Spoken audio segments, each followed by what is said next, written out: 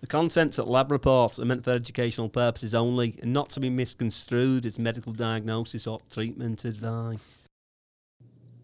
Today, on the Lab Report, we're going to talk about Akkermansia muciniphila. Everybody's favorite commensal bacteria. What does it do, and why do we care? That's right. The world of medicine can be challenging. Clinicians and patients are always looking for more options, more effective treatments, and in the end, more answers. Functional and integrative medicine focuses on addressing root causes of disease.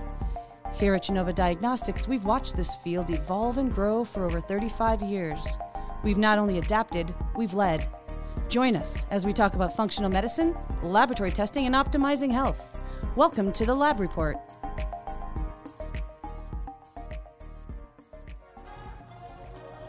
They fixed that gas leak outside your housing complex? They hit the big one, is what the cop said. That's not They good. hit the big one That's with the terrible. gas line. Hello! Hi, Michael Chapman. How are you today? I'm doing all right. How are you, Patty? I am living my best life, and I'm excited that your house did not blow up. You know, when there's a gas leak a mere couple hundred feet away from your house... Not great. That's not a great day. It doesn't help you sleep very well that night. No, it does not. But anyway. My question now becomes, aren't those things really outlined and marked really well on the ground? Like, how do you hit a gas line these days? I didn't do it. Oh. Anyway, this is a podcast called The Lab Report. It's brought to you by Genova Diagnostics. Thank you, Genova. And it's where we talk about things like functional medicine, specialty lab testing, integrative therapeutics, and the rest. And if you're... Like gas lines. If you're new to the show, welcome. And if you're coming back, thank you. And listen, it would help us if you go maybe subscribe to the show. I'm not your boss. I can't tell you what to do, but that might be really nice to do. That would be great. Right. We would really like that. Rate, review, stars, all that stuff. If that's not enough engagement for you, you can always send any other questions, feedback to podcast@gdx.net. That's our email address. And if you're a patient interested in Genova testing, you can order directly through Genova Connect, or it also connects you with other clinicians. So go to connect.gdx.net.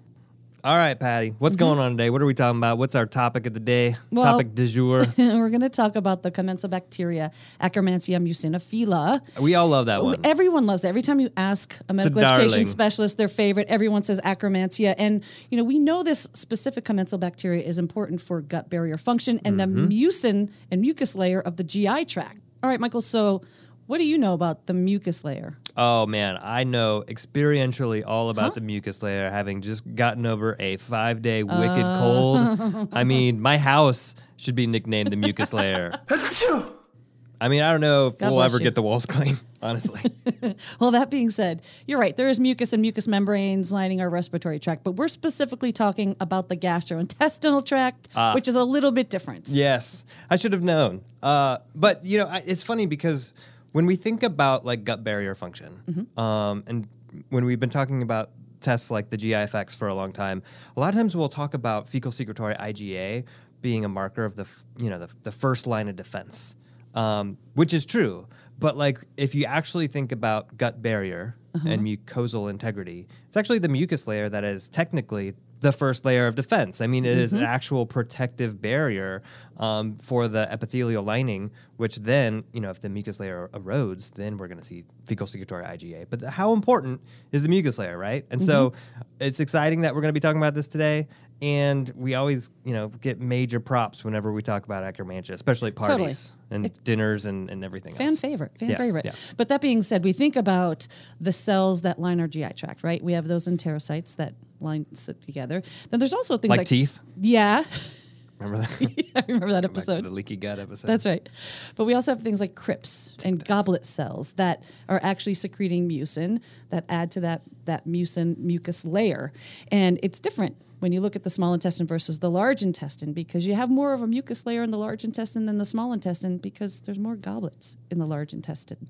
Yeah, and that was one that was always easy for me to remember in histology. I don't know why, but it was like the name goblet cell. It just seemed like it would just be spewing out mucus all over the GI tract. I don't know why. Because it's like cup, a goblet. Yeah, it's just like... Bleh. But did you know that your GI tract produces, on average, 10 liters of intestinal mucin per day? Good grief. Seems like a lot. That is right? So gross. But it's important. 10 liters? Yeah. You wouldn't think that, but all right. Here's now the my question. house looks normal comparison. That's right.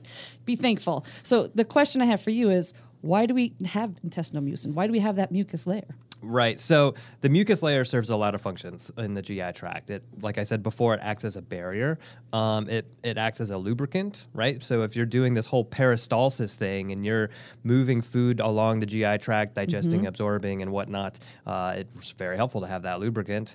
It actually acts as somewhat of like a trapping agent for some of our immune cells so that they can identify what's there, what should be there, what shouldn't be there. It acts as sort of like helping with food progression, like I said before, stool progression, peristalsis through the GI tract. And so, yeah, it's very, very important and is one of the things that's actually altered quite a bit in a lot of our functional bowel disturbances and even inflammatory bowel disease. Yeah, and usually the production and the degradation of the mucin and that turnover is pretty stable. But when it's not, and the production is lower than the degradation, it's associated with things, to your point, like you just said, inflammatory bowel disease. But what are the things that cause the mucin layers to be produced and degraded and regulated? It's a good question, and I think we need to make the distinction too between the difference between mucus and mucin, right? So mucus is kind of like the end substance, the slimy stuff. Yeah, and this is like this whole thing is pretty understudied compared to a lot of the other functions of the GI tract. But the mucus itself is mostly water. It's mostly aqueous. And then aside from that, there's some lipids, and the mucins are the proteins that are part of it. They make up about 1 to 5% of the mucus. But the composition of these mucins, these proteins, can really determine the overall function and structure of the mucus itself. So it's not just like one thing, one size fits all mucus. Like you can really alter the composition of the mucus layer based on what you were asking before. It can be altered based on bacterial colonization or what sort of balance your microbiome is in.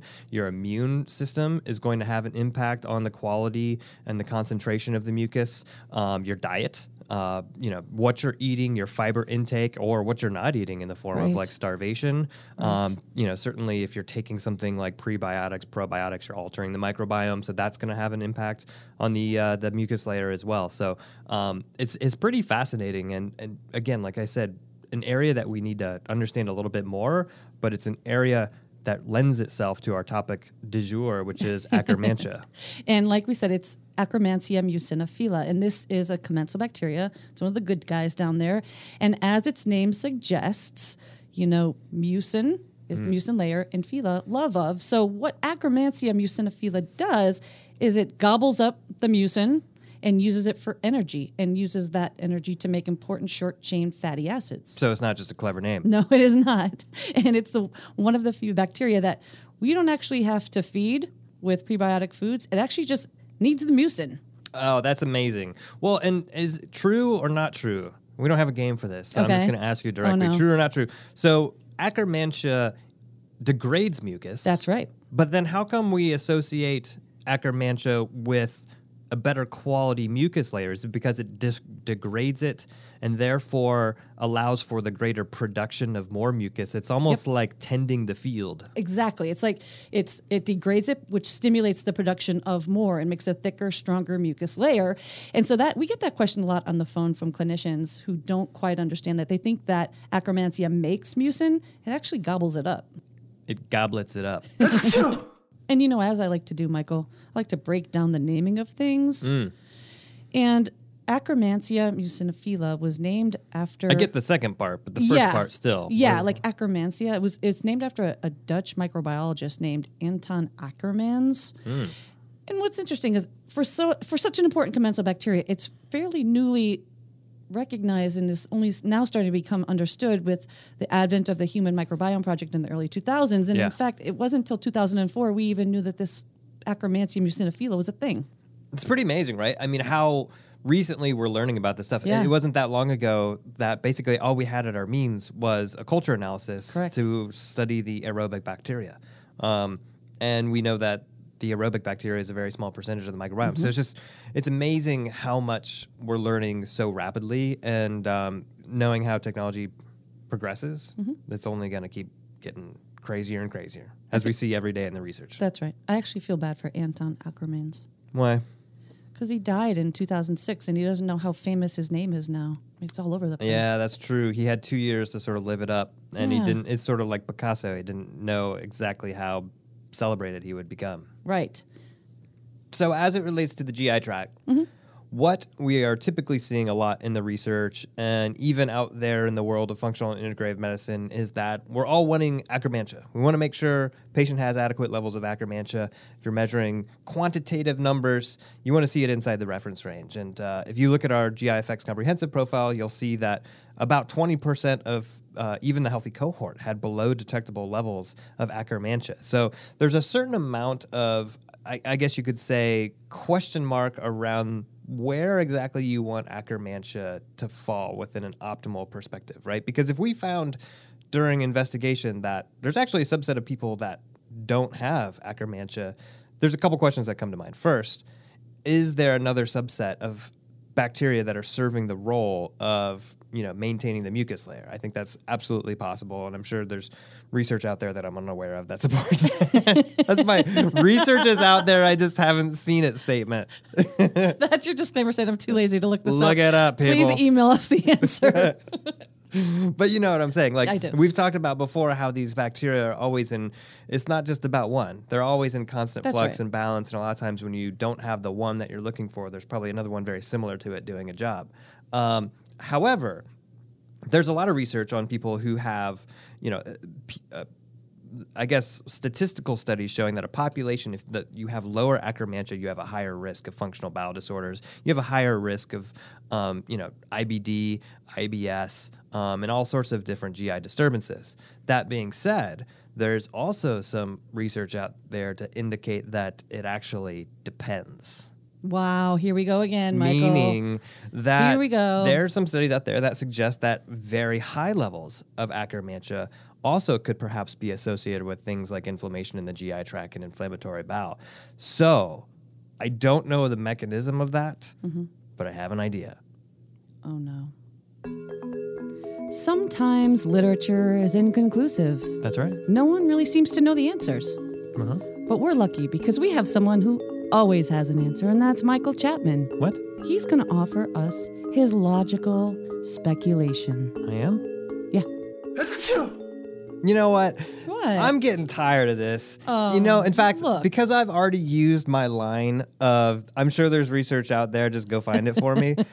I'm not going to do this one. I'm not going to do this logical. This is going to be Michael. Patty's logical speculation No, because no, I feel like I'm really out on a limb here and I'm being accused of just making stuff up. Not at all. In fact, this is where you thrive, out on that limb, while we're all sitting, near the center of the tree, watching you out there waving. So Flailing. just wave away, Michael Chapman. Go for it. All right. So here's the thing. All right. And I think always a good logical speculation has to start with a here's the thing. It always does. So what we're thinking about is Akkermansia is essentially utilizing the mucins for energy for production of short chain fatty acids. And so if you have some sort of imbalance between the levels of Akkermansia and the levels of production of mucus and mucins, what you're going to have is basically an overactive level of Akkermansia comparatively to the amount of mucus that you're producing. So essentially you could think of you're over harvesting. The Akkermansia is really utilizing every little bit of mucus that's coming out and all the mucins therein. And perhaps even in response, the goblet cells are trying to increase the amount of mucins. And that's causing some sort of imbalance between and basically the barrier aspect of the mucus layer is not serving the barrier function. That's where you start to get the erosion of the mucus layer. And as a consequence, inflammation. Wow. Okay, well, that's fascinating. And I'm just going to say, in general, it's a lower levels and lack of Akkermansia that's more of a problem. True. Not only in functional gastrointestinal disorders, but there's some fascinating literature out there as it relates to things like obesity. And they're starting to use Akkermansia treatments and trying to stimulate Akkermansia and mucin in obese patients, and it's actually working. That's wild. I What is the know. connection between the mucus layer and obesity? I don't understand. Like these things, Dude. sometimes we understand that at the end of the day, everything's connected. Can we start there? Yes, we all of know course, that. Okay, of fine. course. Everything's connected. But the mucus layer and obesity? Well- I mean, some things test your faith, right? Where you're like, No. what does the mucus layer have to do with obesity? Like, connect the dots for me, please. Well, first of all, some of it is clinical associations with things like obesity, impaired lipid metabolism, metabolic disorders, and so you're saying correlation doesn't equal causation. Right. We always come to that place where we're like, okay, every house that burns down has a sink, therefore sinks cause house fires. That's not true. But as it relates specifically to the mucin layer and Akkermansia, it might just be, you said, this mucus layer has lipids in it and other like sugars and waters, and there is an active metabolism happening around this. So alteration in that could have systemic effects because you just pointed out everything's connected. Well, what I said was during a logical speculation, so that's all to be taken with a grain of salt. But I think another thing that what you just pointed at was that when we've done some of our internal studies around shifts in the microbiome and different patternings, we found that there was very common shifts in a number of different clinical conditions. Right. So like you would find that Akkermansia was low in metabolic disorder, obesity, mood disorder, chronic fatigue, autoimmune diseases, right? So it's not necessarily just the connection, I would assume, between the clinical presentation, obesity, and low Akkermansia. It's more likely the third variable, which is a general shift in the microbiome and what we would call, I guess, a dysbiosis towards a negative health and consequence. Right, and likely due to that barrier and the barrier function itself. Or at least in part. It's hard to know. It's a chicken and the Fair. egg, which That's we a- did solve. But when we it comes to the solved that, Michael. microbiome, it's always hard with explaining how the pre-chicken relates to the microbiome. Still classic. Anyway, so I've been pretty verbose during this episode. So Yeah. I'm going to say with respect to low levels of Akkermansia, and we talked about a lot of the clinical conditions that are associated with that, makes sense that we would maybe want to boost levels to improve the integrity of the mucus layer. So how do you do that? Like, what are some Sure. of the things that you can do to actively promote the growth of Akkermansia? There is a ton of research being done at Akkermansia mucinophila because of how important it's now being seen. But that being said, a lot of that literature is around how to boost it. What do you do? How do you increase these levels? And it comes down, as we know, oftentimes to diet, and prebiotic What? foods, things that contain inulin. One of the biggest ones that is known to promote the growth of Akkermansia is actually pomegranates and cranberries, which is interesting. Right. It's not necessarily a staple of our diet. Right. Pomegranates. Right, but you can buy some prebiotic foods that actually have pomegranate extract in them. Yeah, and you could actually just buy inulin too. The only thing I would say about inulin is it's definitely a strong prebiotic fiber, especially if you're supplementing it directly. So you certainly want to exercise caution in patients that might have any sort of signs of Like small IBS. intestinal bacterial Right. overgrowth. Yeah. They're also studying various probiotics, right? Because we know down in the microbiome, the commensal bacteria signal to each other, right? They can talk to each other. So there are some really important studies being done with various probiotics, strains of lactobacillus and bifidobacterium, for example, that are shown to help promote Akkermansia growth. Right. And furthermore, there's some new cutting edge probiotics that are coming out there that you can actually deliver Akkermansia as a probiotic. I know people have been waiting and waiting. Yes. And waiting. It's finally here. There for is the an Akkermansia probiotic. Probiotic. Yep. So it's available. Not knowing anything about it, and about the company, how it's prepared and all that sort of stuff. I'm excited to use it in clinical practice and see what kind of results we get. It'd be fascinating when we get some of our first consults that come on with patients and clinicians who have put people on this probiotic to see, their results and stuff like that. So that's always fascinating too, because we've seen various alterations in lactobacillus, people on lactobacillus, and it comes back and it's like still way low. And Right, it's like, right. I mean, we could link to them in the show notes and perhaps maybe reach out and see if we could get somebody from their clinical team on the podcast to absolutely. discuss. But it's here, Akkermansia probiotics Or pomegranate. or pomegranate extract, cranberry juice. Well, and also berberine, because berberine's so crazy. And think We about should it do in a this- whole berberine episode. Think about it in perspective of what you talked about on this episode, though. Yes. So berberine is not. People think of it as like an antimicrobial, but it's really been shown it can have some antimicrobial properties in the GI tract. Like it's been used for ages and ages and ages for what they used to call traveler's diarrhea. Back when people traveled, like, on foot in nature and stuff like that. Right. So it was used great for that. But it really helps to shift the overall populations of the microbiome. It's really more of a microbiome modulator. And what's more is it's fantastic in insulin resistance. I was just going to say that. Right? It's used in diabetics and insulin. Right. So it's excellent. like it fits right in the wheelhouse of what we're talking about in this episode. So berberine is a great thing to consider. Oh, Travis. I think he just wanted us to stop talking. I think so. What time is it? Oh, you know what time it is. Question of the day. Question of the day. Question of the day. Question of the day. Wait, what time is it? Oh, I think you know what time it is. Question of the day. Question of the day. Question of the day. Question of the day. All right, well, here's the question. It actually came through email. I'm ready. So we just spent all this time talking about the importance of Akkermansia mucinophila and the mucin layer. You pointed out the GI effects, but we're really excited here because now we have an add-on to the GI effects called the microbiomics, which is whole genome sequencing. Yeah. So my question to you, Michael, is how are all the ways we're looking at Akkermansia and the mucus and mucin layer in the GI tract on those tests? Name the ways. So we're on the traditional comprehensive GIFX, the 2200 test. We are looking at a PCR analysis, which is a 16S PCR, for a quantitative measurement of Akkermansia. So the nice thing about a quantitative measurement via PCR or real-time or any of these 16S technologies is that you can compare the actual value to a healthy cohort as far as like numbers levels. You know what I mean? It's like a population total. Sure. So that's super great.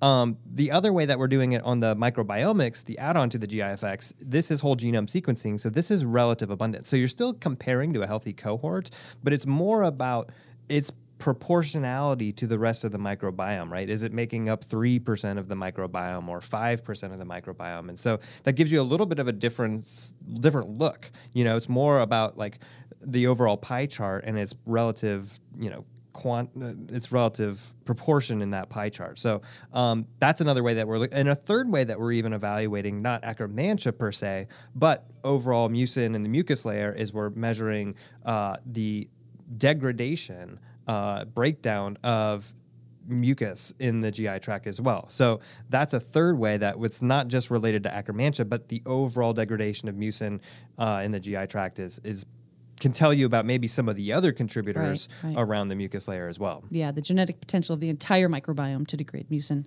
Awesome. Bless you. Next time on the lab report, gearing up for cold season. No. Neti Pots? No. Mentholatum chest rub. Okay, maybe. Escargot? What? I see what you did there. You've been listening to The Lab Report. If you like what you hear, please subscribe to our podcast, rate us, and leave us a review. To learn more about Genova Diagnostics, visit our website at gdx.net. There you'll find information on specific testing, educational resources, and how to connect with our show. Call us at 1-800-522-4762 or email us at podcast@gdx.net. Well, I'm just glad you're feeling better and that your whole family's feeling better after all that sickness. My pocketbook's not feeling better. Why? I mean, do you know how much facial tissue like 2 kids go through over the course of a cold? A lot? The whole house, and they don't know, like, they're too sick, so it's like you can't even walk into the trash can. So it's just like literally thrown on the ground. The whole floor, like it's the softest floor you've ever like walked on. But again, hence back to the mucus layer because it's like slippery.